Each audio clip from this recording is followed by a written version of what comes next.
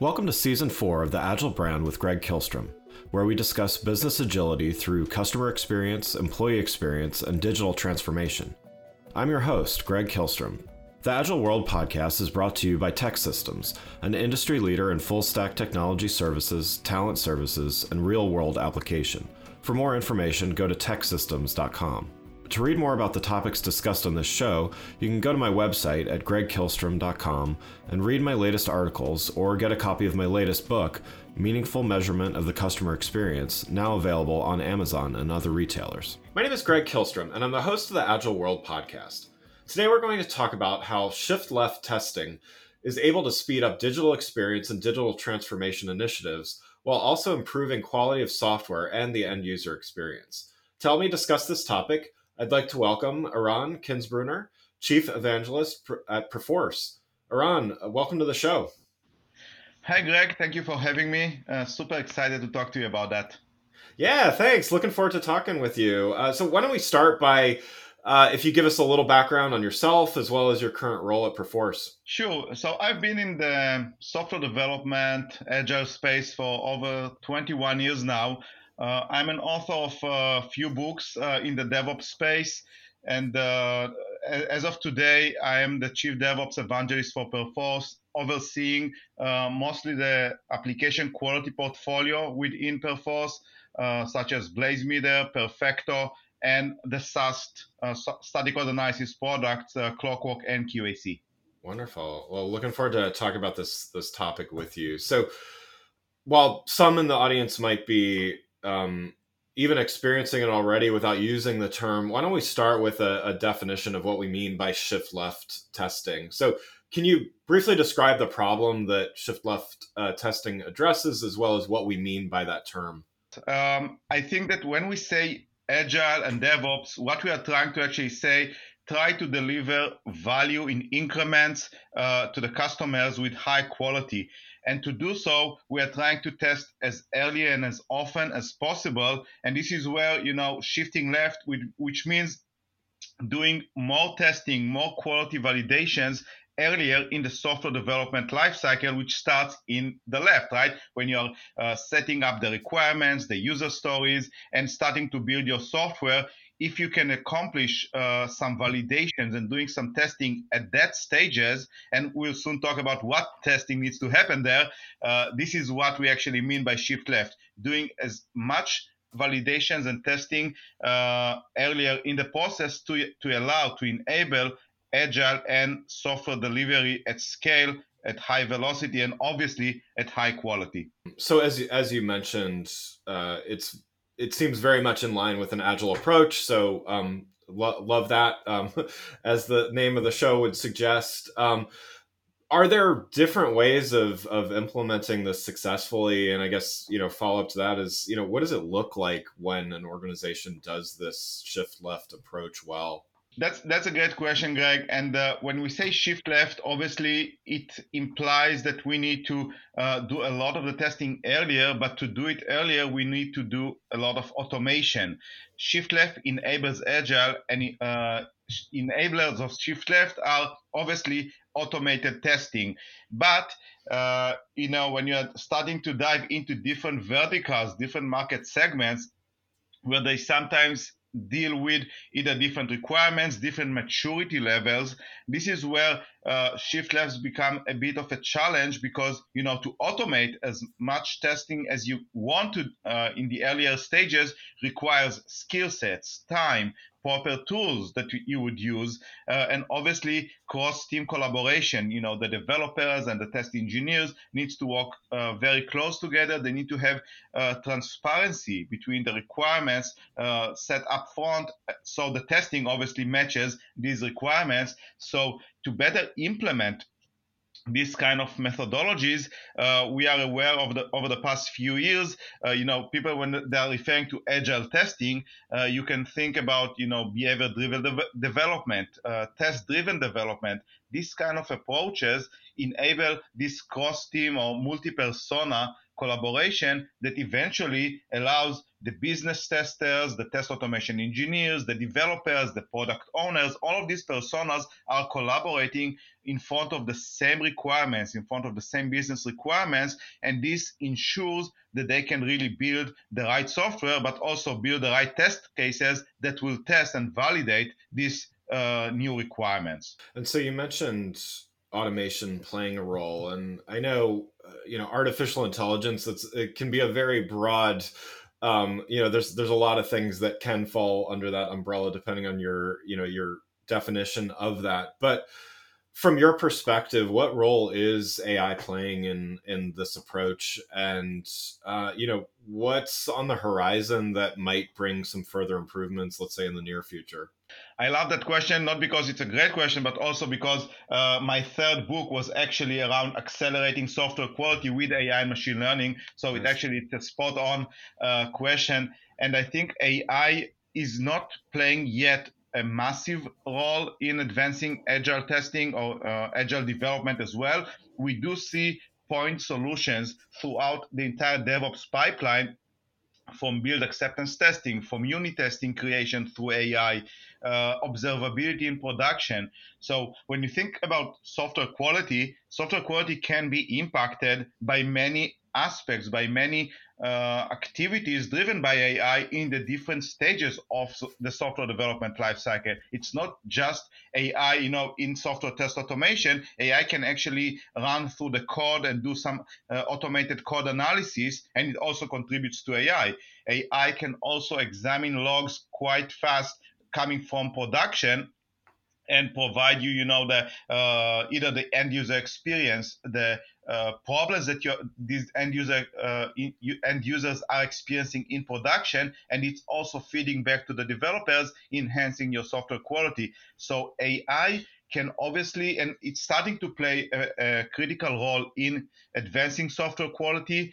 I think that it's not just a matter of tools, it's a matter of adoption by the different stakeholders within the organizations, which needs to be a bit less skeptical, because I think that, it's a matter of trust. When you are adopting a new technology, a new tool, you need to build the trust throughout the entire level of practitioners, throughout the different organizational departments, to really make an impact. So AI is starting to play this role throughout the pipeline, and I think that when you're looking into the future, in the next 1 to 2 or even 3 years, we're going to see much more tools being plugged into the CI/CD pipeline, enabling this, continuous everything: testing, development, integration, and so forth.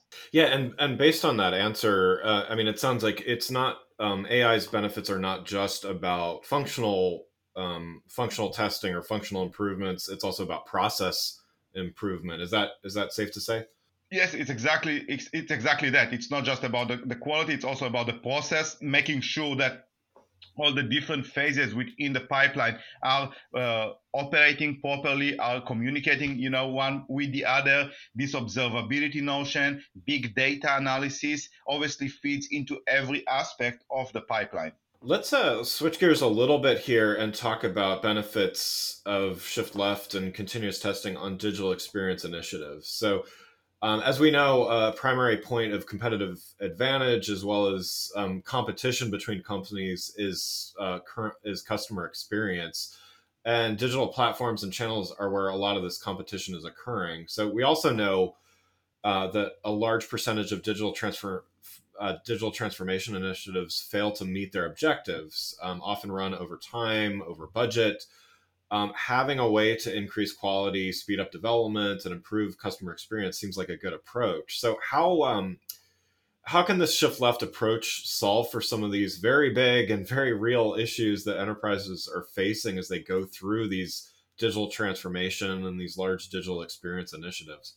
That's a great point, and especially after this past year or so with COVID, everyone became digital. So digital winners are the ones that actually survive and are going to lead throughout the way. If you go to all the recent commercials, right, with Capital One and the other enterprise financial organizations. They are no longer calling themselves financial organizations, they're calling themselves technology banks, right? Yeah. Because everything is digital, and this is where the cost of failure is so high, and this is also where the competition plays a massive role, which means if you are able to shift left quality to make sure that you are always on top of every aspect, every feature, every code change that your developers are doing within the enterprise is being monitored and carefully examined and tested, you are going to be on top of these challenges of quality in the digital landscape. And by the way, we see day in and day out, you can, as a developer, change nothing. Even you are not doing any code changes in your application, front end or back end, but a new browser version came out, or a new mobile application, mobile operating system was released, like iOS 15.2, which is just around the corner, and other browser versions which are always being released, which can interrupt or disrupt your quality. So shift left is exactly about staying on top of everything that is happening around you. And these digital apps are not living in any silo. They are really dependent on everything, on the ecosystem, on other applications that are either running on the mobile devices or on the desktop browsers. So this digital awareness for these applications is also a key that needs to be validated continuously throughout the pipeline, so you are not actually being surprised. And to your point, yes, this obviously not just makes a digital winner versus a loser, it actually drives a competitive edge, because if you are able to innovate without disrupting quality, you are at the front of innovation and can get an advantage on your landscape, in your vertical. Yeah, and to build on that, and I think some things can be inferred by what you were just talking about, but from a customer perspective, how do end users benefit from organizations taking this approach? The end user, at the end of the day, he cares about only one thing, right? He cares about his own experience while he's doing a bunch of other things, whether it's on his mobile phone or in the browsers. So the application that he's using is just one of many. So he's expecting that everything would play nicely with everything else that is running or working in his background in parallel. So the benefit of the end user at the end of the day is a seamless user experience, as little interruption as possible, and a high performing application. It's not just about functionality of this application on the front end side of the end user, it's also about how quick it can get the value from these applications. Because think about it, right? We are limited, and today with all these kind of tracking systems that comes with the operating systems, they actually give you the amount of time that you are spending on each application, on each platform. So you really have a very short amount of attention per each application, and this is the competition angle as well. So you want to get the most out of the application that you are using in a high performing, high quality manner. And this is why, if you are able to deliver as an application developer, if you are able to deliver high customer experience, obviously the end user will continuously use this application, because he knows that he can get this value in a short amount of time. He's going in, he's going out, he's getting what he was expecting, and moving on to the next activity that he has. With that, we kind of have I'll call it the trifecta here, which is, customer metrics are certainly being measured. We've got, fewer bugs later on in the process. So saving time and resources on, using continuous development and just process improvements. So efficiency gains, all of which can be measured and move the needle over time. Right. Right. I think the next component to that, or maybe the last topic before we wrap up here, is the behavioral part of this, because again, all of those things. I mean, to me, I love talking about process and looking at the data and the analytics, and all of that is really valuable when you put it all together like that.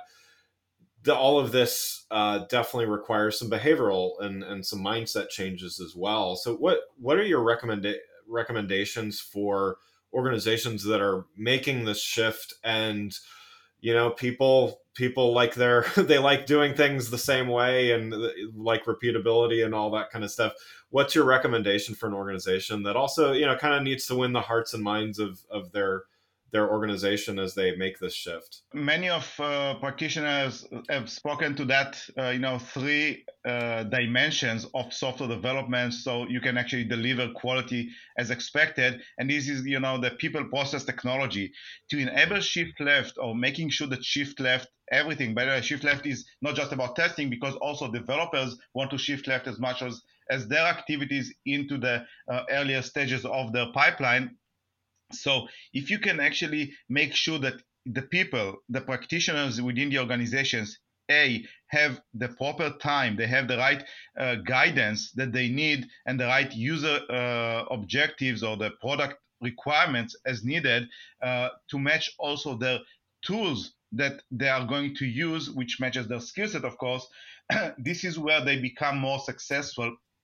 We have seen over the past, I would say, even decade, many failures, because even where the requirements were clear enough, the technologies that these practitioners were using weren't well suited to what they were trying to accomplish. And this is where, you see, if you read year over year the World Quality Report and the DORA report coming from, Google and other large organizations, you always see, yes, we are trying to shift left, yes, we are trying to do CI/CD, but 50% of our quality activities are only automated. Why? Skill set, tools that are not matching. So I think when you are able to match the people and processes as well as the technologies that they are using to what they're actually trying to accomplish, and bear in mind that this can fit a specific moment in time, but if you're not calibrating, validating that these three angles, three dimensions continuously fit, because you're innovating, you're marching forwards, you might be changing some architectures within your technology stack.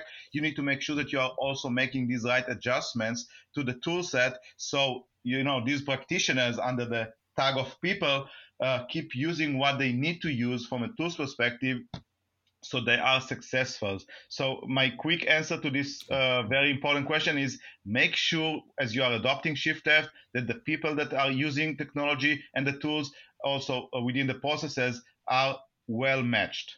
How do leaders measure success in this? Because I would imagine that at the end of all of this, at the end of this big transformation, there's dramatic results, but how do they measure change within so that they know they're on the right track and they're making incremental progress? That's a great question, Greg. And I think measuring success needs to start earlier in the requirement phase, which means you need to know where you want to go, so the measurements make sense, but you are enabling yourself to really be able to measure, because a lot of the times when you're not really setting the right KPIs, the measurements, the performance metrics earlier in the stage, in the process, and you're just starting to measure them later, this is where things are becoming a bit more complicated. So setting up the KPIs earlier in the process obviously is one key for success.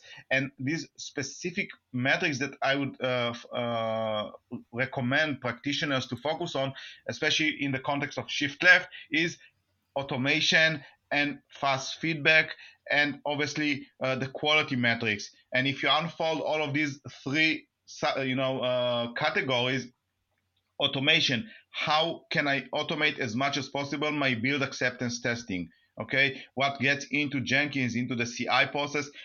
How can I maximize the automation of these test cases? And I want to actually see a process or a progress along the time throughout the project. How well am I marching towards this high automation goal or objective that I set to myself? Second, I also want to measure how many disruptions do I have within this pipeline, meaning how many broken builds, how many fail or inconsistent test automation scenarios do I have? Because when I'm failing a lot, and failing not just because I actually have bugs, failing because I'm not properly writing my test cases throughout the pipeline, this is just noise. This is slowing me down and actually hiding escape defects to production, which in my mind is the next metric. How many defects are actually escaping to production is also a critical measure of success, because let's say I think that I'm doing everything right, I have a high maturity of automation, but my rating in the App Store is 2 stars or 3 stars. Why? Because I have X amount percentage of escape defects, because maybe I'm not really testing what I should be testing. So making sure that I'm focusing on the right hand user experience, on the right platforms that these users are practicing my applications day in and day out. So automation, escape defects, no production for quality, broken builds, these kind of things. And obviously the tool set that are being used can be an impact to these metrics, because if the tools aren't matching these objectives, as I mentioned earlier, I won't be able to measure, or I will get really bad results for my measurements. Eran, thank you so much for joining the show. For those listening, what's the best way for them to keep up with what you're doing? I'm trying to be as involved in the community as much as possible. So you can find me obviously on LinkedIn. I am very active on LinkedIn. I have my own blog website on continuoustesting.dev, and I'm also constantly writing on medium.com. So if you search Eran Kinsbruner on Google or on LinkedIn, you will be able to find me. Also on Twitter. So I look forward to engaging with you guys also after this show anytime. Wonderful. Well, again, I'd like to thank Eran Kinsbruner, Chief Evangelist at Perforce, for joining the show, and definitely recommend check out his writing, check out his books, and particularly if you're tackling these topics, really great stuff there. So thanks again for listening to The Agile World with Greg Kihlstrom. See you next week. Thanks again for listening to the Agile Brand with Greg Kihlstrom podcast, brought to you by Tech Systems. If you enjoyed the show, please take a minute to subscribe on your podcast channel of choice and leave us a rating so that others can find the show more easily. You can access more episodes of the show at www.theagilebrand.show. To get a copy of my latest book, Meaningful Measurement of the Customer Experience, visit my website at gregkihlstrom.com. Until next week, stay agile.